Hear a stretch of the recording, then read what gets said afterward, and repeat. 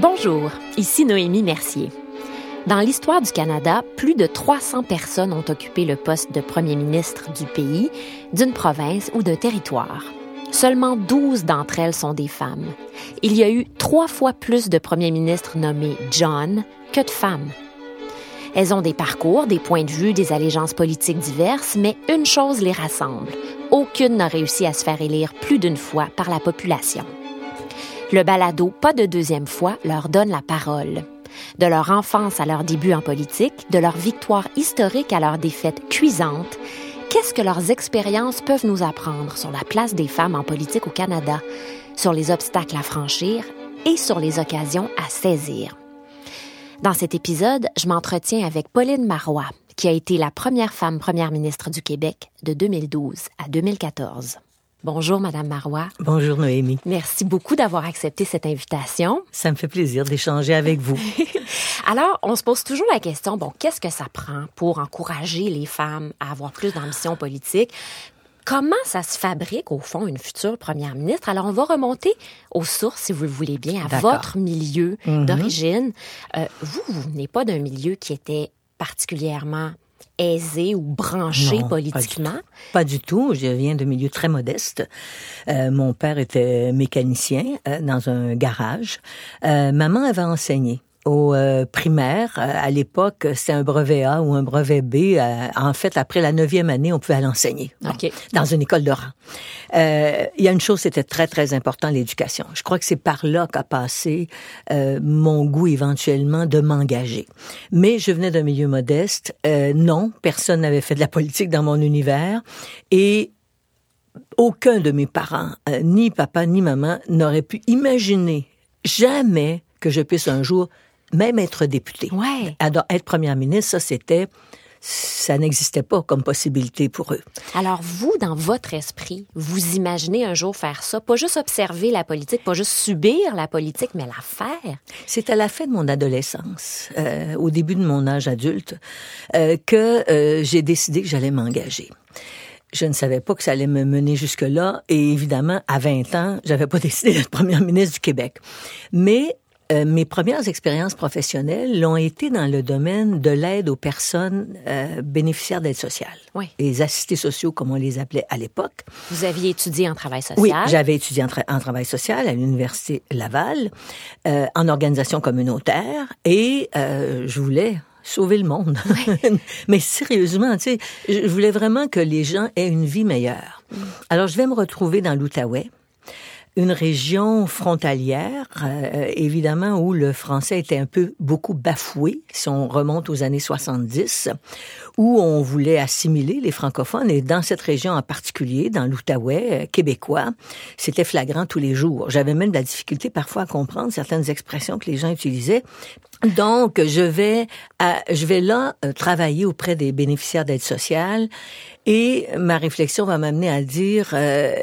il faut absolument qu'on change les règles du jeu pour que ces gens-là puissent participer à leur société, puissent être des citoyens reconnus et non pas des citoyens marginalisés.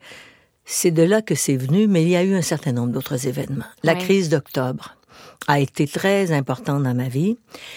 Les changements qu'on proposait au niveau des grandes politiques sociales, des grandes institutions sociales, Claude Castonguay, Monsieur Neveu, la fameuse commission Castonguay-Neveu, vont proposer des changements majeurs au régime d'aide financière aux personnes.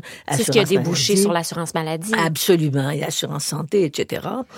Et comme je voulais défendre la cause des bénéficiaires d'aide sociale qui, à mon point de vue, n'avaient pas les ressources qu'il fallait pour pouvoir bien vivre ou vivre correctement, j'avais manifesté ma pancarte au poing contre M. Castonguay qui était venu dans l'Outaouais. Eh ben! Ouais, et puis j'étais allée à une assemblée publique et puis j'avais posé des questions, puis je me souviens très bien de quel ordre c'était en disant à M. Castonguay, si vous donnez pas la parole aux gens sans voix, un jour vous allez devoir payer lourdement le prix de cette pauvreté. Et là, vous avez quoi, 20? J'ai 21 ans. 21 ans. J'ai 21 ans, je suis à terminer mon cours en service social de l'Université Laval parce que je suis en stage dans l'Outaouais compte tenu que mon mari travaillait là-bas. Dans ce temps-là, c'était qui prend mari, prend pays. Et je participe donc à des manifs. Et puis, ma réflexion se conclut de la façon suivante. Je me dis, si un jour je veux vraiment changer les choses, c'est là où les décisions se prennent, c'est là où il y a du pouvoir, et c'est en politique. Ouais, j'avais 21 ans, j'ai pensé comme ça.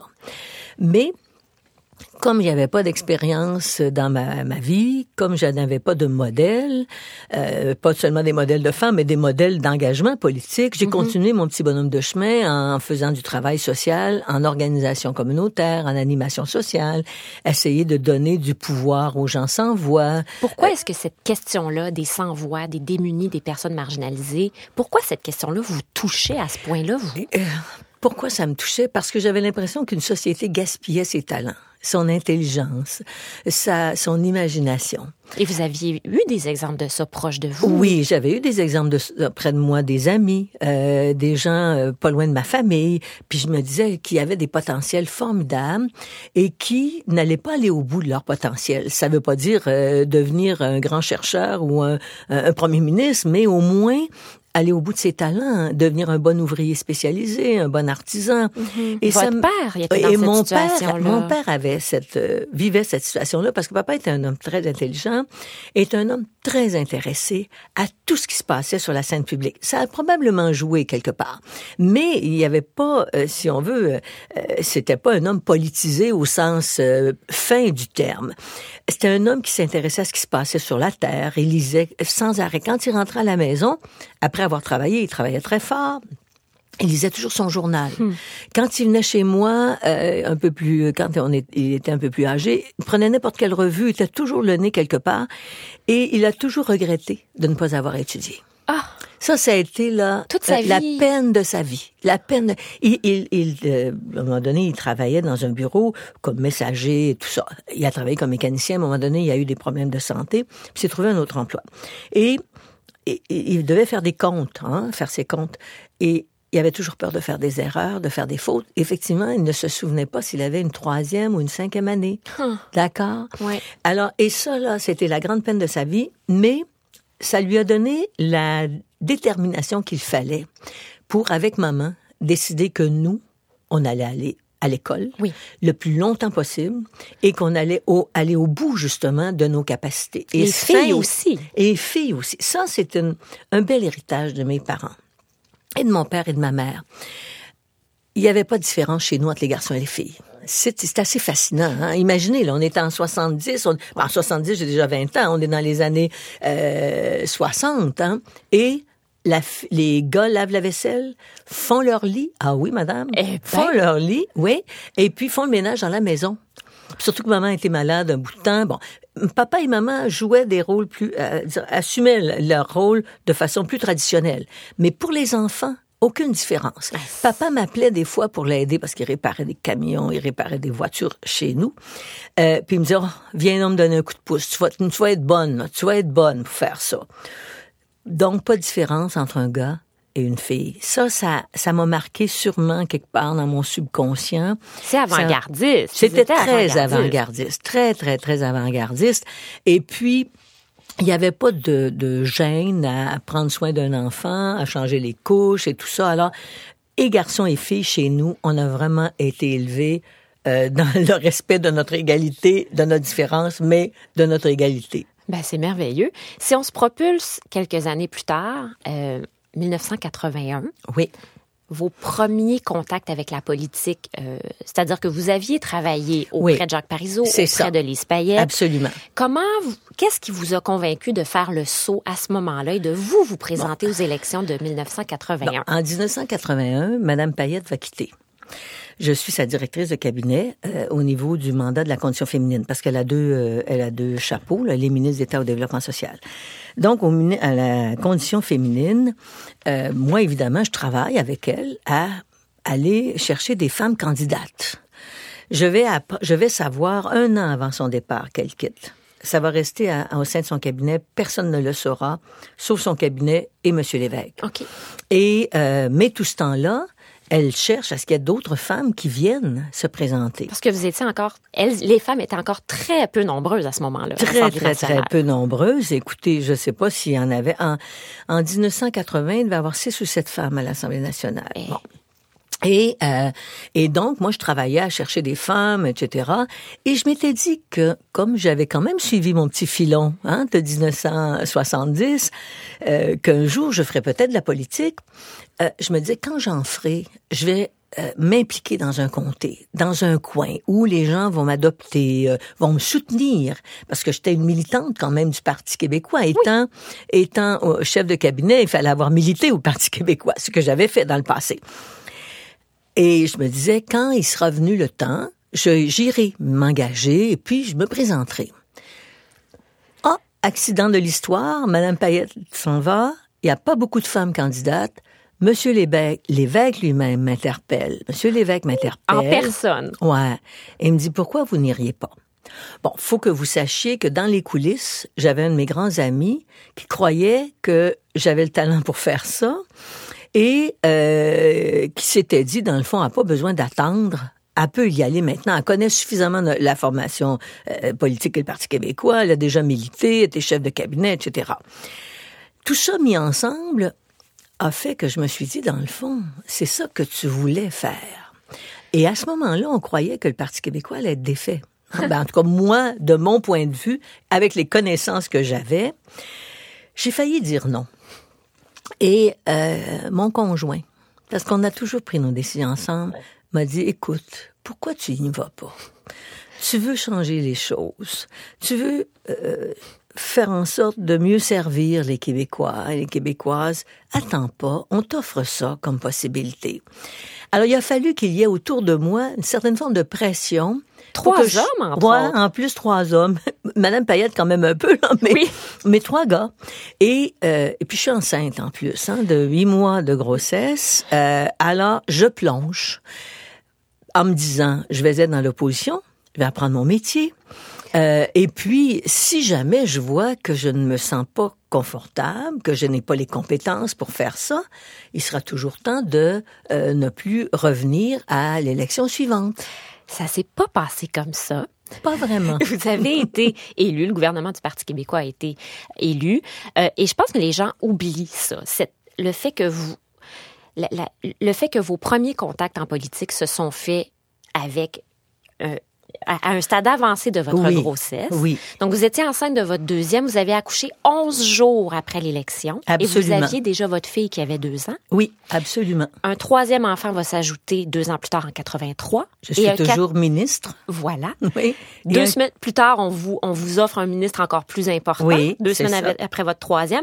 Et en 85, un 4e enfant s'ajoute. Et dans la semaine qui a suivi, vous vous lancez dans la course à la chefferie du Parti québécois. Si ça arrivait aujourd'hui, ça ferait encore les manchettes. Je crois que oui. Et on parle souvent des responsabilités familiales comme d'un frein à l'engagement des femmes en politique. Pourquoi ça vous a pas freiné? Qu'est-ce que vous aviez dans la tête? Bon, pourquoi moi, ça m'a pas freiné? Je reviens toujours à cette extraordinaire complicité qu'il y a entre mon conjoint et moi. Et je fais souvent des discours devant des femmes qui m'invitent, ou je fais simplement une conversation avec des femmes qui m'invitent. Puis je leur dis souvent que l'égalité, ça commence devant la cuisinière et devant les couches et le biberon. Pourquoi? Parce que les femmes se sentent spontanément responsables de la famille et des enfants. Et c'est plus difficile pour elles de couper le cordon ombilical et de se dire mon conjoint peut être aussi responsable des enfants que moi. Et donc, oui, je peux me permettre de choisir une profession, de devenir une femme politique, de m'engager.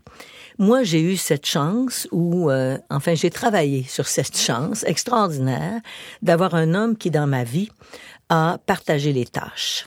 Mais il s'est laissé convaincre comme ça tout seul? Ou? Pas nécessairement, je l'ai aidé un peu.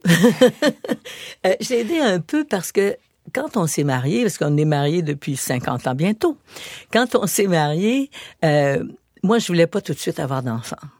Puis j'avais dit à Claude, on en aura quand on sera prêt à en avoir et qu'on se sentira responsable autant l'un que l'autre des enfants qu'on va mettre au monde. Et ça a été pour moi, là, une condition sine qua non. Donc, pendant 7 ou 8 ans, en fait, je vais avoir un enfant après 9 ans de mariage, on va partager les tâches dans la maison. Et il n'y a rien de déshonorant à ce que quelqu'un passe la balayeuse, essuie le comptoir, puis lave la vaisselle. Et ensuite, prenne soin des enfants. Et je dois dire que ça a été, pour moi, une énorme apport, et probablement que je n'aurais pas fait la vie que j'ai faite au plan politique si j'avais pas eu un conjoint comme lui à mes côtés. Je le répète des dizaines de fois quand j'ai la chance de le faire. Puis je dis aux femmes, ne vous sentez pas coupable, mais assurez-vous que votre conjoint est aussi engagé que vous à l'égard de vos enfants à vous deux, hein. Et c'est ce qui fait que, à un moment donné, on part le matin en étant rassuré parce qu'on sait que quelqu'un va être disponible si jamais il y a un drame, quoi que ce soit, et que nous, en politique, on est pris par des horaires qui n'ont pas beaucoup d'allure, etc. Ouais. Donc, il faut bien choisir son conjoint si on veut faire de la politique. Oui. Mais aussi, moi, écoutez, il y a une responsabilité de la société aussi. Hein? Moi, j'ai tellement travaillé sur ce volet-là aussi. Il y a une responsabilité de la société qui doit favoriser la conciliation famille-travail. Les fameux CPE sont pour moi un objet de très, très grande fierté parce que ils ont fait ça dans la vie des couples et dans la vie des femmes. Et pour je dirais, se déculpabiliser par ailleurs, moi, je pense qu'il faut que les femmes se disent, moi, j'ai des enfants, nous avons des enfants ensemble, et mon conjoint est aussi capable d'en prendre soin que moi. Par contre, il y a un petit poids de plus sur nos épaules parce qu'on doit lâcher prise. Oui, c'est ça. Le lâcher prise devient une autre obligation. C'est ça. Donc, en 1981, quand vous avez été élu pour la première fois, à ce moment-là, il y avait eu 4 femmes ministres dans l'histoire de l'Assemblée nationale. C'est ça. Vous arrivez, vous avez 2 enfants aux couches. Oui. Et 2 autres qui vont s'ajouter dans les 4 années suivantes. Comment est-ce que vous avez fait pour vous faire accepter de vos collègues, non seulement comme nouvelle ministre, mais comme jeune femme et comme jeune mère? Comment on réagissait autour de vous à ces responsabilités? Au début, je pense qu'on trouvait ça un peu particulier. On n'était pas certain que c'était une bonne affaire, d'accord? Certains l'ont jamais dit aussi clairement, mais ils l'ont pensé. Qu'est-ce qu'elle fait ici? Est-ce qu'elle devrait pas aller s'occuper de ses enfants? C'était écrit dans leur face. Oui, c'était écrit dans leur face, dans leur comportement, etc. Bon. Moi, la façon de contrer cette image qu'on m'envoyait, ces commentaires que je sentais qu'on voulait faire, et il y avait aussi la réticence à une femme avec un portefeuille important, responsable d'un ministère, etc., surtout quand j'ai eu la main-d'œuvre et sécurité du revenu. Bon, j'ai travaillé doublement. Ah oui. Ouais. J'ai pas été différente des autres, honnêtement, parce que combien de femmes vont vous dire ça? J'arrivais au Conseil des ministres, là, j'étais préparée, j'avais lu tous mes dossiers, je connaissais toutes les données, je pouvais tout expliquer, j'avais préparé ma défense. Vous étiez pas collable. Pas collable. Et c'est parce que puis surtout qu'au Conseil des ministres, j'étais toute seule un bout de temps. Hein. Après ça est arrivée Denise Leblanc-Benté, mais j'ai été un an toute seule. Après ça est arrivée Louise Arel. Ouais. Et à ce moment-là, je sentais que il se demandait qu'est-ce qu'elle connaît elle là-dedans. Puis là, n'oubliez pas que j'étais retournée à l'école, moi. Hein. J'avais fait mon baccalauréat en service social, mais j'étais allée chercher une maîtrise en administration des affaires. Ça aussi, ça fait partie un peu de la culture des femmes, de pas se faire confiance, de toujours vouloir avoir plus de connaissances, être plus compétente pour pas se faire coller et surtout pour retrouver la confiance en nous ou pour trouver la confiance en nous. Ça, c'était une grosse lacune de toute ma vie.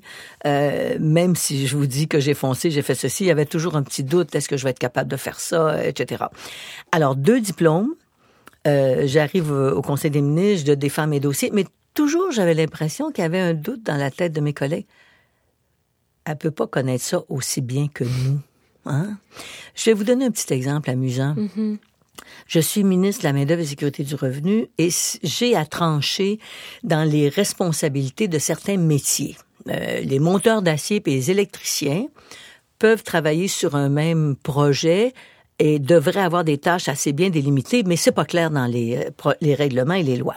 Alors, je vois arriver les gars des syndicats dans mon bureau, puis ils me regardent un peu de haut, du genre, qu'est-ce qu'elle connaît, elle, à ça? Alors là, je les ai regardés, puis je me souviens très bien de Louis Laberge, qui était là. J'avais dit, Monsieur Laberge, Vous pouvez aller de l'autre côté, dans l'autre édifice. Mon collègue est avocat. Il connaît pas plus que ça que moi, ces métiers-là. Fait que vous allez m'amener sur le chantier, puis on va en discuter. Puis on va voir de quoi ça a l'air. Puis quand je vais revenir, je vais être plus compétente pour prendre la décision. C'est pas mal, ça. Oui. Mais instruisez-moi d'abord. Voilà. C'est un peu ça. Mais j'ai travaillé doublement, je pense, pour toujours être parfaite, ne jamais faire d'erreur. Mais ça, c'est épuisant. Ça, c'est épuisant. Puis j'appelle ça le complexe de la première de classe. Puis c'est un peu dommage. On devrait pas avoir cette attitude-là. Est-ce qu'on a d'autres choix? Mais parfois, non. Je pense qu'à l'époque, j'avais pas d'autre choix. J'avais pas d'autre choix parce que je n'aurais pas été acceptée dans la gang. Oui. Et puis, j'aurais pas eu voix au chapitre, puis ma voix n'aurait pas été entendue. D'ailleurs, ça a pris... Monsieur l'évêque m'avait nommé au comité des priorités. Il m'a dénommé. Je rentre pas dans les détails. 2 ans plus tard, il va reconstituer un comité pour faire face à la crise économique qui est majeure, autour des années 82, 83. Il va me ramener parce que, justement, il m'a entendu et il m'a écouté. Puis je pense que si j'avais pas travaillé aussi fort, il n'aurait pas tenu compte de mon point de vue et ne m'aurait pas intégré dans son comité stratégique, si on veut. Mm-hmm. Donc, ça a porté fruit, mais c'est vrai que... Mais c'est dur. C'est vrai que c'est dur, c'est difficile, difficile, c'est exigeant. Voilà. Puis c'est injuste, on va se le dire. Et c'est profondément injuste. Je sais pas qui disait, de mes collègues, disait, tu sais, un homme moyen, il passe toujours la rampe. Une femme moyenne, là, c'est pas la même chose, tu sais. Il faut toujours être meilleur. Puis il y a toutes sortes d'études, vous les connaissez, Naomi, autant que moi. Il y a beaucoup d'études qui ont été faites par des grandes firmes qui font des études sur les genres, sur les rôles des uns et des autres. Et quand une femme applique dans un poste, dans une entreprise, si dans sa tête, elle n'a pas l'impression de répondre à 95% des critères, elle n'applique pas, un gars répond à 80%, il dit « j'apprendrai pour le reste ». Et ça, c'est vérifié, connu, su. Alors, ça part de loin. Puis je pense qu'il y a un aspect inné peut-être, mais surtout culturel. Mm-hmm. Vous avez fait, si mon compte est bon, 13 campagnes dans votre carrière, dont 2 courses à la chefferie du Parti québécois et 3 campagnes électorales comme chef du Parti québécois. C'est ça. Qu'est-ce que ça change quand on se bat pour le poste de première ministre? Comment est-ce que la game change? Comment est-ce que le regard des Québécois sur vous change? Votre manière de vous présenter change? Oui. Ben, je dois dire que dans certains cas, j'ai adopté certains comportements masculins. Je le dis bien humblement et simplement. Comme quoi? Par exemple, quand j'étais surtout dans l'opposition, d'élever un peu la voix puis de mettre le poing sur la table parce que on me reprochait d'être trop gentille. Et de ne pas être capable de, par exemple, de défaire Jean Charest, qui était premier ministre du Québec, dirait jamais cette femme-là, trop gentille, trop polie, trop ceci, trop cela. Alors que non, j'étais pas obligée de faire ça, mais ça a changé un peu la donne, honnêtement. Puis il y a des choses aussi que j'ai mises de côté. Et ça, c'était une suggestion de Mme Payette, je le raconte souvent. Les gens regardaient mes boucles d'oreilles, mes cheveux, mes foulards, mes tailleurs. J'aime les couleurs. J'aime la mode. J'aime la mode. Je suis un peu exubérante de ce côté-là. Mme Payette m'avait écrit, écoute, achète-toi un tailleur noir, un gris, un brun, et puis oublie tes boucles d'oreilles, laisse tes foulards de côté. Ils vont oublier tout ça, puis comme ça, ils vont écouter ce que tu as à dire et ce que tu as entre les 2 oreilles. Mais c'est cruel. Parce que on regarde souvent les femmes comme ça, puis même moi parfois, puis ça me choque tellement quand je fais ça, j'ai le réflexe. Mais je me dis, on fait jamais ces remarques-là pour un homme qui a des costumes taillés sur mesure par des grands couturiers, qui est toujours parfaitement bien mis, ou d'autres qui sont finalement un peu, pardonnez l'expression, un peu sloppés, laisser aller, froisser, tout le reste. Ça n'a pas d'importance. Ça passe. Mais pour une femme, le regard est très différent. Alors, je deviens première ministre. J'ai un style de leadership qui est plutôt rassembleur. Même si j'ai eu beaucoup de conflits avec certains de mes collègues à un moment donné dans ma vie, je suis très rassembleuse. Et ça, je l'affirme là, sans réserve. Comment ça se manifeste à être rassembleuse? Ça se manifeste par le fait d'écouter. Et de prendre des décisions en tenant compte des points de vue des gens qui nous entourent. Mais en même temps, et c'est ça aussi la force de mon leadership, puis je pense que les femmes sont capables de ça, même si les gars pensent qu'on ne l'est pas, en même temps capables de prendre des décisions dans des contextes de tension et où il n'y a pas nécessairement une unanimité. je cherchais le consensus, j'écoutais beaucoup, j'acceptais de ne pas toujours avoir raison. Parce que je crois que l'ego des femmes est un peu moins gros que celui des hommes. Les hommes ont plus de misère à faire ça. Oui, et ils peuvent pas accepter qu'ils se trompent. Écoutez, moi, je l'acceptais à un moment donné que j'avais pris de mauvaises décisions, que j'avais pas fait le bon choix. Je le discutais avec mon équipe ministérielle, avec mes ministres autour de la table du Conseil, avec mes députés. Et puis, ça a été vraiment une belle histoire entre mes députés et mes ministres lorsque j'ai été au gouvernement. Il y a eu de tristes aventures avant que je n'y arrive, mais je pense que c'est ça qui a fait la différence. Et je vais vous dire, quand j'ai été première ministre, là, j'ai eu du plaisir et un certain bonheur à penser que j'allais faire des choses qui allaient changer la vie de mes concitoyens. Oui, et le pouvoir. Ça s'appelle du pouvoir. Le pouvoir. Et moi, je n'ai pas peur du pouvoir comme moyen. Le pouvoir en soi, non, ça peut mener à la dictature, ça peut mener aux pires situations qu'on puisse imaginer. Mais le pouvoir, c'est un moyen. Il a ses limites, cependant. Et c'était ça aussi ma capacité de créer cet équilibre entre vouloir changer les choses, puis tenir compte du rythme où on pouvait le faire. Ouais. J'ai pas eu tout parfait. Puis c'est sûr qu'il y a des choses où je suis allée peut-être un peu trop vite. Mais je pense que c'était ça qui faisait la différence avec mon style de leadership. Est-ce que c'est un style de leadership de femme? Je ne le sais pas. On ne sait pas, parce qu'il n'y a pas eu tant de modèles que ça. Non, comment savoir si c'est plus féminin? C'est ça, exactement. Mais c'est quand même quelque chose qui revient souvent dans le discours des femmes de pouvoir. Tout à fait. Et moi, j'ai eu de la difficulté à recruter des femmes candidates parce qu'elles avaient peur du pouvoir. Le pouvoir corrompt. Le pouvoir absolu corrompt absolument, oui, d'accord, mais non, on peut se protéger, on peut se donner des garde-fous, des balises, et puis non, et puis tant qu'on renonce pas aux valeurs fondamentales qui nous animent, que on se fixe un objectif, quitte à faire un petit peu de détour pour y arriver. Moi, je pense qu'il faut pas avoir peur du pouvoir, qui est un outil puissant pour changer les choses. Et puis, combien de grandes politiques sociales, politiques économiques au Québec ont été adoptées par des personnes politiques, par des gouvernements qui ont changé la vie des Québécoises et des Québécois pour le mieux. J'ai l'impression qu'il y a deux trames ou deux représentations de Pauline Marois qui ont existé dans les médias ou que vous avez montré de vous-même. Il y a une Pauline Marois, je me souviens, j'ai retrouvé dans des notes d'entrevue, vous m'avez déjà dit une fois, moi je suis capable d'être tueuse s'il le faut. Tueuse dans le sens de killer instinct, l'instinct de tueuse. Donc la dame de béton qui se laisse pas abattre, qui défonce des portes, qui est pionnière. Et en même temps, il y a une autre version qui doute, qui a du mal avec la confiance en soi, qui des fois semble plus ou moins à l'aise dans le costume de la chef.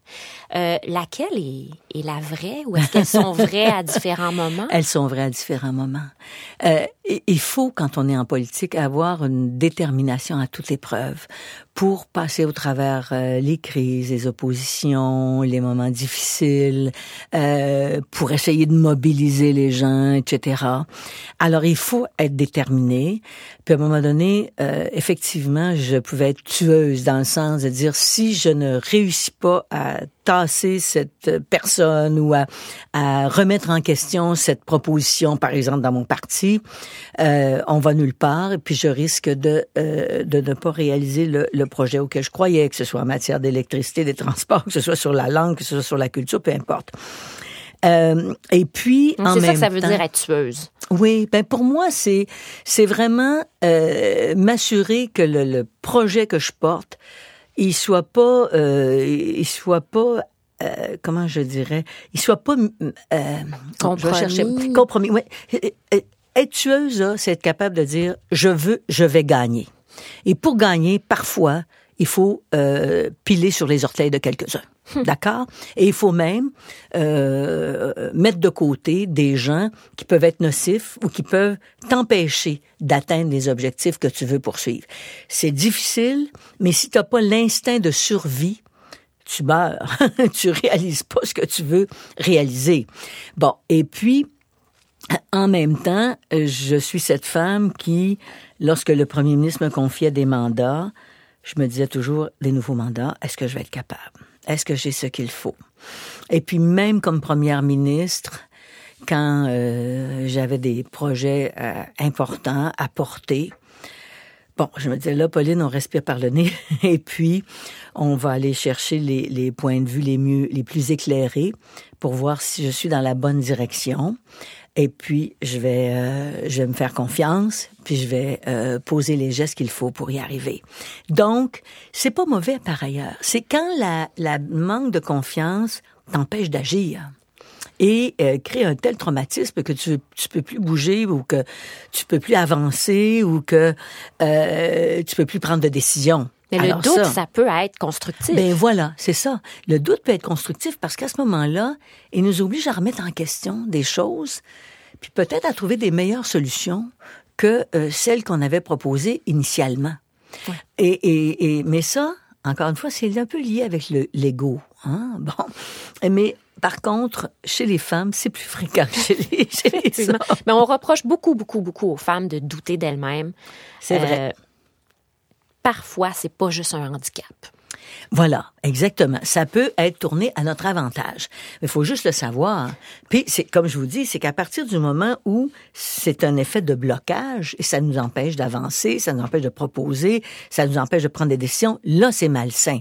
Et ça veut dire que il faut essayer de faire un petit peu d'introspection puis de se dire, là, non, tu te laisses pas atteindre par ton manque de confiance, tu as ce qu'il faut.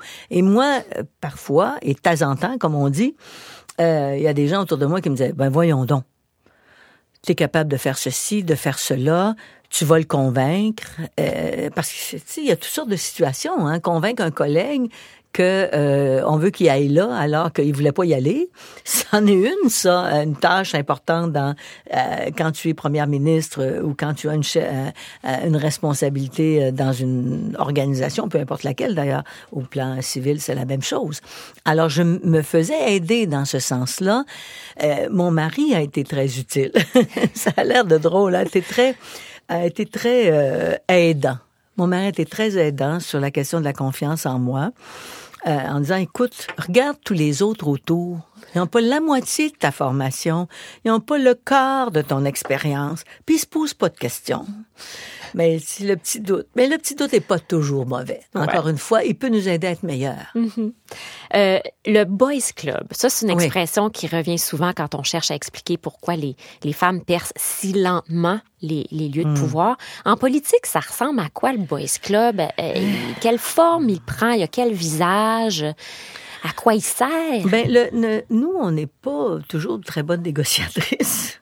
Vous allez rire en m'entendant ça, quand je dis ça. On n'est pas toujours très bonnes négociatrices.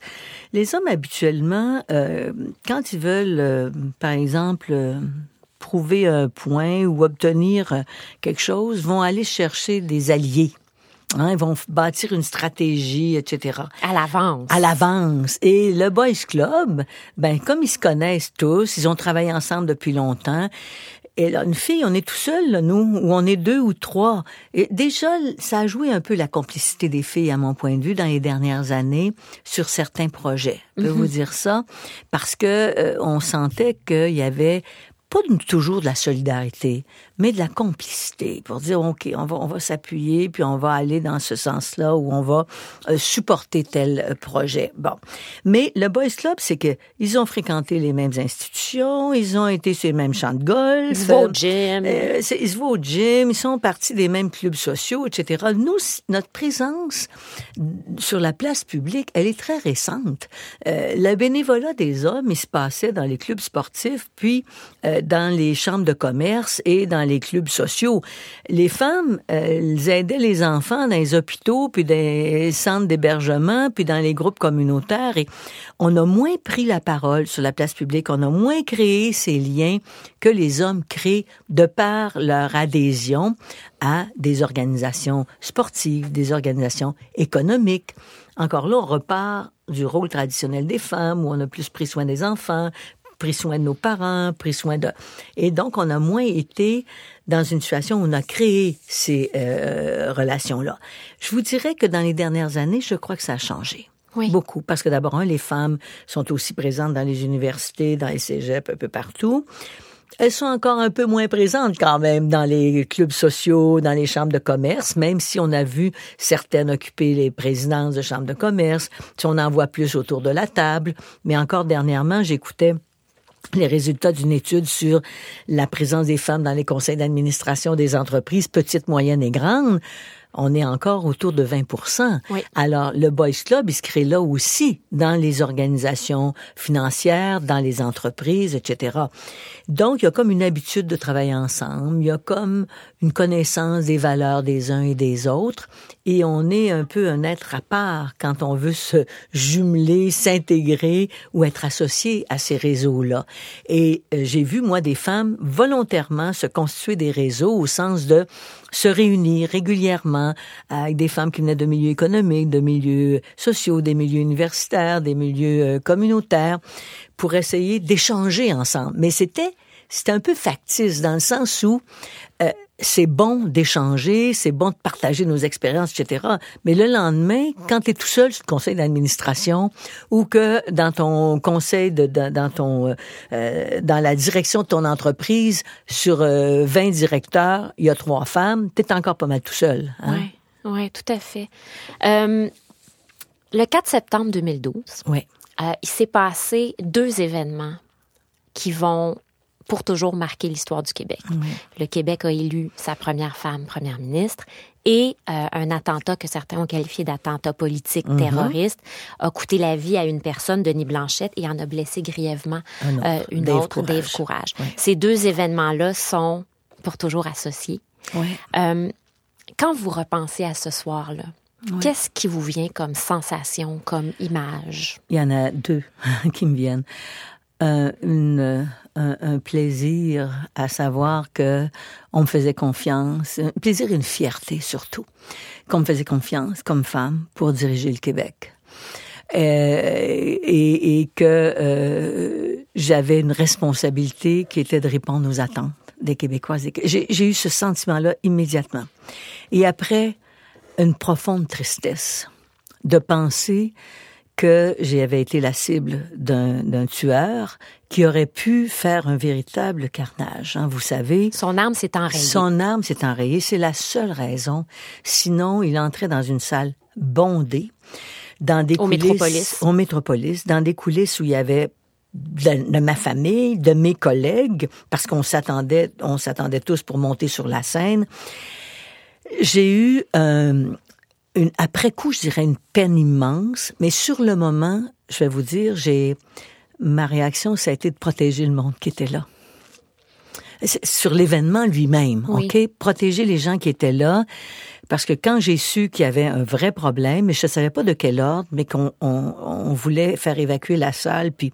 Vous avez su ça le soir même? Oui, j'ai su qu'il y avait eu un attentat avec des gens, une personne tuée, une personne blessée, quelques heures après. Mais sur la scène même, j'ai vu qu'il y avait un problème majeur et surtout, on me disait qu'il fallait faire évacuer la salle, mais moi, j'ai vu du feu. Enfin, j'ai vu de la fumée qui sortait des coulisses.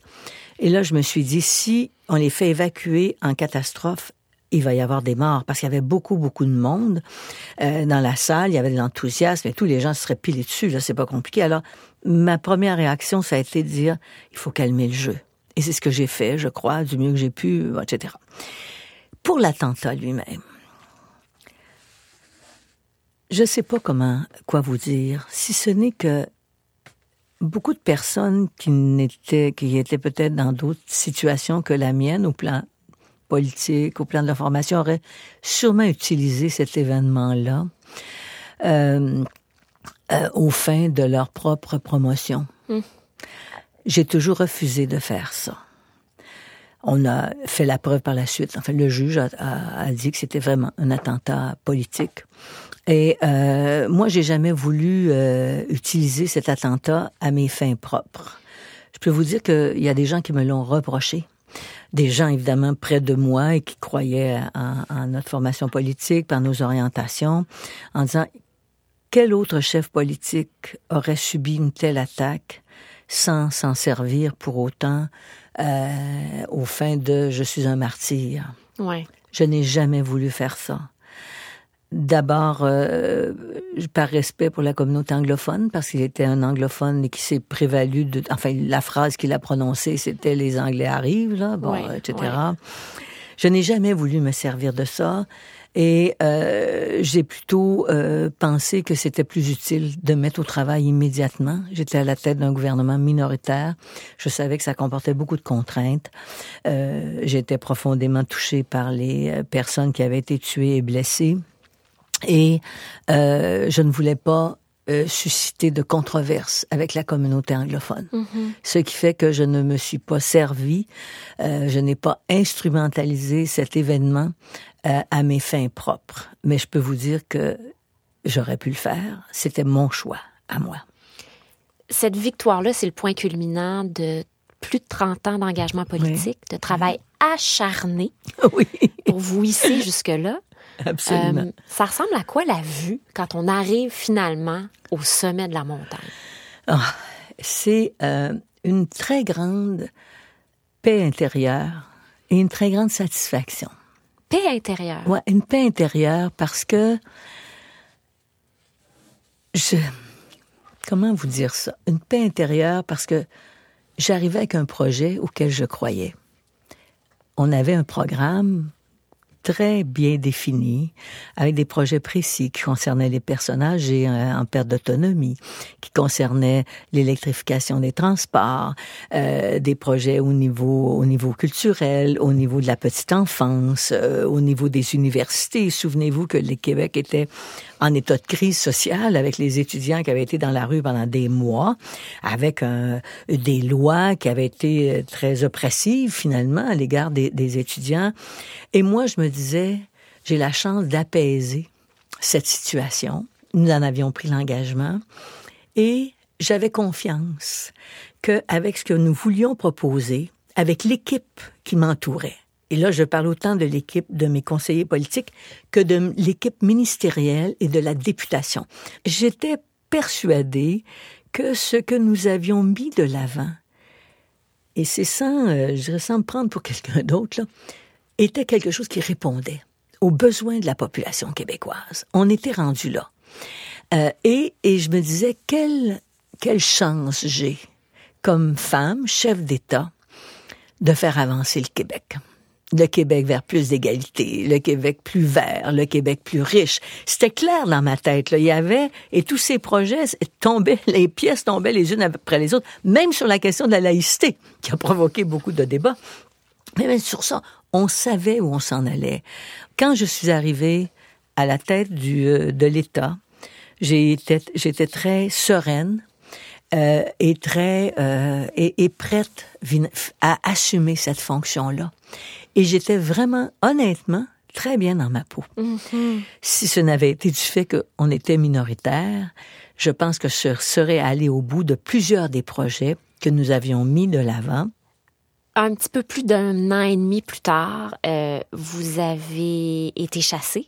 Ouais. Vous-même dans votre circonscription, puis le Parti québécois du pouvoir.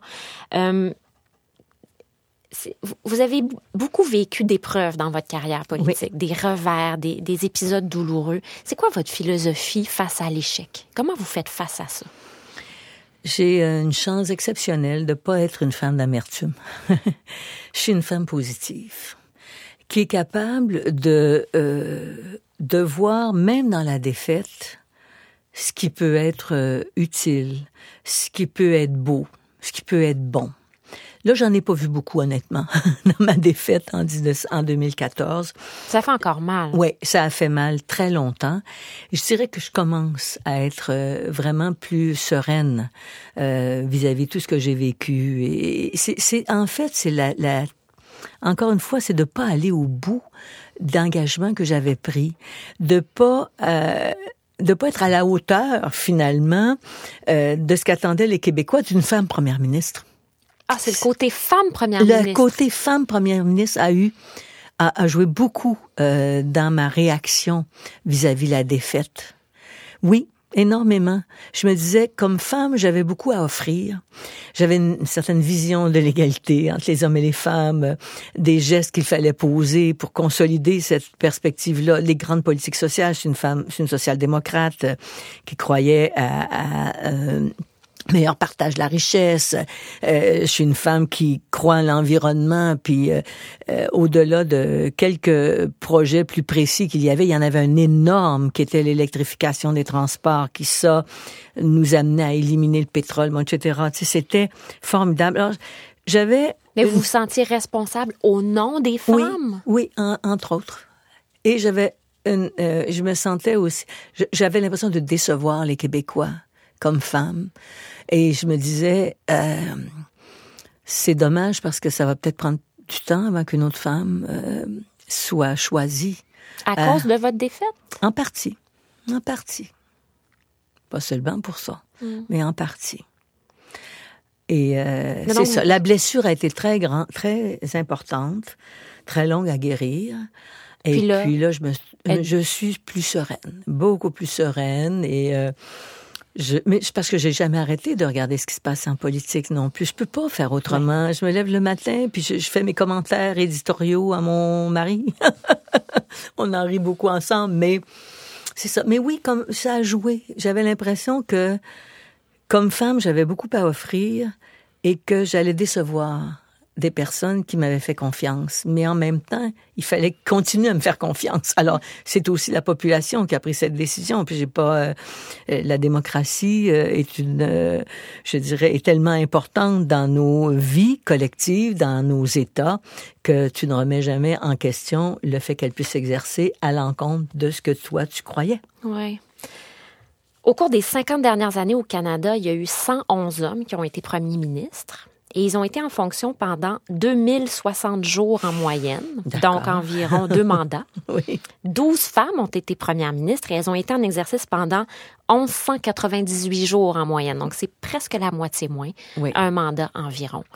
Comment est-ce que vous l'expliquez? Est-ce que les électeurs sont plus exigeants, moins patients envers les femmes politiques que les hommes politiques? C'est possible. Au plus hauts échelons. Oui, c'est possible. Honnêtement, je réfléchis un petit peu à ça dernièrement, entre autres, là, pour toutes sortes de raisons. On a quand même, et malgré tout, un style de leadership un peu différent. Et malgré que je disais que j'avais un instinct de tueur, il reste que on a une attitude plus conciliante, on accepte plus de se tromper, on accepte plus de le dire, bon, etc. Et peut-être qu'on veut tellement, puis la population attend tellement de nous, plus parce qu'on n'a jamais été là. Fait c'est sûr qu'on va être meilleur, puis qu'on va avoir de meilleurs résultats, puis on va réaliser de plus grandes choses, etc. Les gens attendent plus des femmes que des hommes. Un peu comme nous-mêmes, on s'en met plus sur les épaules. Je crois que les gens attendent plus. Et on a, comme tout le monde, des défauts. On n'est pas parfait. On se trompe aussi. On peut prendre de très bonnes décisions puis d'en prendre des moins bonnes. Et peut-être que les attentes sont démesurées par rapport à ce qu'on peut donner, même si on donne le meilleur de nous-mêmes. Ça, je suis persuadée de cela. Parce que si on regarde même votre carrière à vous, c'est quand même incroyable à quel point vous avez dû faire vos preuves. Tout le temps. 1 fois, 2 fois, 3 fois, 4 fois avant qu'on vous fasse confiance. C'est ça. Ça vous a pris 3 tentatives avant de devenir chef du PQ. C'est ça. Quand vous êtes devenu chef, il y en a dans votre caucus qui se sont rebellés. C'est ça, absolument. Ensuite, quand vous avez été élu, vous êtes élu minoritaire. Exactement. Et suite, malheureusement, à des divisions internes au sein de notre parti qui ont fait naître un parti qui est venu nous chercher des votes. Option nationale. Option nationale, pour ne pas le nommer. C'est ça.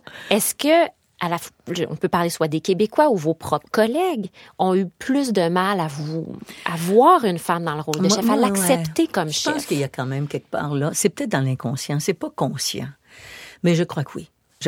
On admet plus avoir un homme boss, un homme patron, un homme chef, un homme premier ministre chez les gens qui nous entourent, chez nos collègues, qu'une femme. il n'y en a pas de modèle, on se le disait, hein, il n'y a pas de modèle, il y en a un peu quelques modèles européens, bon, mais il n'y en a pas vraiment de façon importante, là, tu sais, on peut pas dire il y a 20, 30, 40% de femmes chefs d'État à travers le monde, etc. Puis à chaque fois qu'il y en a une, on la regarde de façon... On la scrute. Ah, absolument, je regarde, c'est la première ministre de la Nouvelle-Zélande, là, bon... Madame Ardern. Mais oui, Madame Merkel, qui d'ailleurs a quitté pour ne pas être défaite. Je trouve ça sage de sa part. Malgré tout, elle a fait des choses quand même intéressantes. On peut aimer ou pas aimer. Bon, peu importe. On n'a pas de modèle. Alors, finalement, ça joue. Oui. La question, si on veut encourager plus de femmes à s'intéresser à la politique, parce que pour bien des filles et des femmes qui veulent changer le monde, on ne se perçoit pas naturellement dans un rôle de politicienne. Non. Donc, moi, je leur dis deux choses. Oui. Pensez que vous pouvez changer la vie de votre petit-fils si vous avez des petits-enfants et que vous voulez vous présenter en politique par des choix que vous pourriez faire au niveau des politiques sociales. Pensez que vous pouvez changer la vie de votre grand-mère si vous pouvez adopter des politiques de soutien et d'aide aux personnes âgées, de soutien et d'aide à domicile. Pensez que vous pouvez faire en sorte que votre pays va être plus riche parce que vous aurez pris de bonnes décisions et que vos citoyens vont être plus heureux.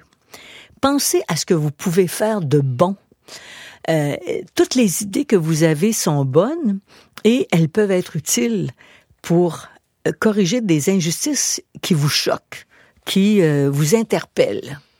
Et puis, vous êtes bonne, faites-vous confiance, arrêtez de douter de vos talents, de vos capacités, passez par-dessus les doutes, même si parfois vous devez en garder quelques-uns, mais pas trop importants. Puis comme société, bon, il y a ce que les femmes peuvent faire. Puis c'est vrai, vous avez raison. Il faut qu'on apprenne à se faire confiance. Mais comme société, comme parti politique, comme je pense que de système d'éducation, c'est ça. Bon, qu'est-ce qu'il faut faire? D'abord, il y a tellement de choses qui se sont faites aussi dans nos systèmes. Je pense à Chapeau les filles, tu sais, qui est un programme formidable pour valoriser les métiers non traditionnels. Il y a beaucoup de travail qui se font, que ce soit par le Conseil du statut de la femme, par les différents ministères. Mais les politiques de conciliation famille-travail, souvent, elles touchent davantage les femmes. Je pense que la politique des CPE a eu plus d'impact, des centres de la petite enfance et des services de garde à prix réduit, a eu plus d'impact sur l'égalité entre les hommes et les femmes qu'une multitude d'autres politiques parce qu'on a permis à des femmes chefs de famille monoparentales de retourner à l'école, de retourner au travail, sachant qu'elles pouvaient voir leur enfant en sécurité et surtout qu'elles allaient avoir un revenu leur permettant de payer les frais à encourir. On a augmenté les taux d'activité des femmes sur le marché du travail. C'est le plus élevé au Canada, c'est au Québec. Au Québec, j'ai appris, Pierre Fortin m'a dit la semaine dernière, parce que j'étais dans un même événement, nous avons eu le plus haut taux d'activité des femmes sur le marché du travail pour les femmes en âge de procréer. C'est ici, à travers le monde. Dans le monde? Dans le monde, oui, j'avais oublié d'ajouter le monde. Dans le monde, le plus haut taux d'activité des femmes en âge de procréer et donc le plus haut taux d'activité des femmes en âge de procréer au Québec est le plus élevé du monde. Au monde. Et ça, on vous doit ça, Mme Marois? En partie avec Lucien Bouchard, quand même, qui a aidé un peu comme premier ministre. Mais tout ça, quand vous regardez tout ça, puis toutes les épreuves que vous avez vécues, les humiliations, les échecs. Oui, il y en a eu. Est-ce que ça a valu la peine? Oui. Je referais le même parcours, corrigerais quelques petites erreurs ici et là, mais je referais le même parcours. Parce que, encore dernièrement, je me promène un peu partout dans la rue et tout. Des gens m'accostent régulièrement. J'ai participé à une émission de télé, une émission de radio. J'ai reçu tout un tas de courriels pour dire « Madame Marois, vous avez changé ma vie ». Alors, juste pour ces 10 courriels que j'ai eus...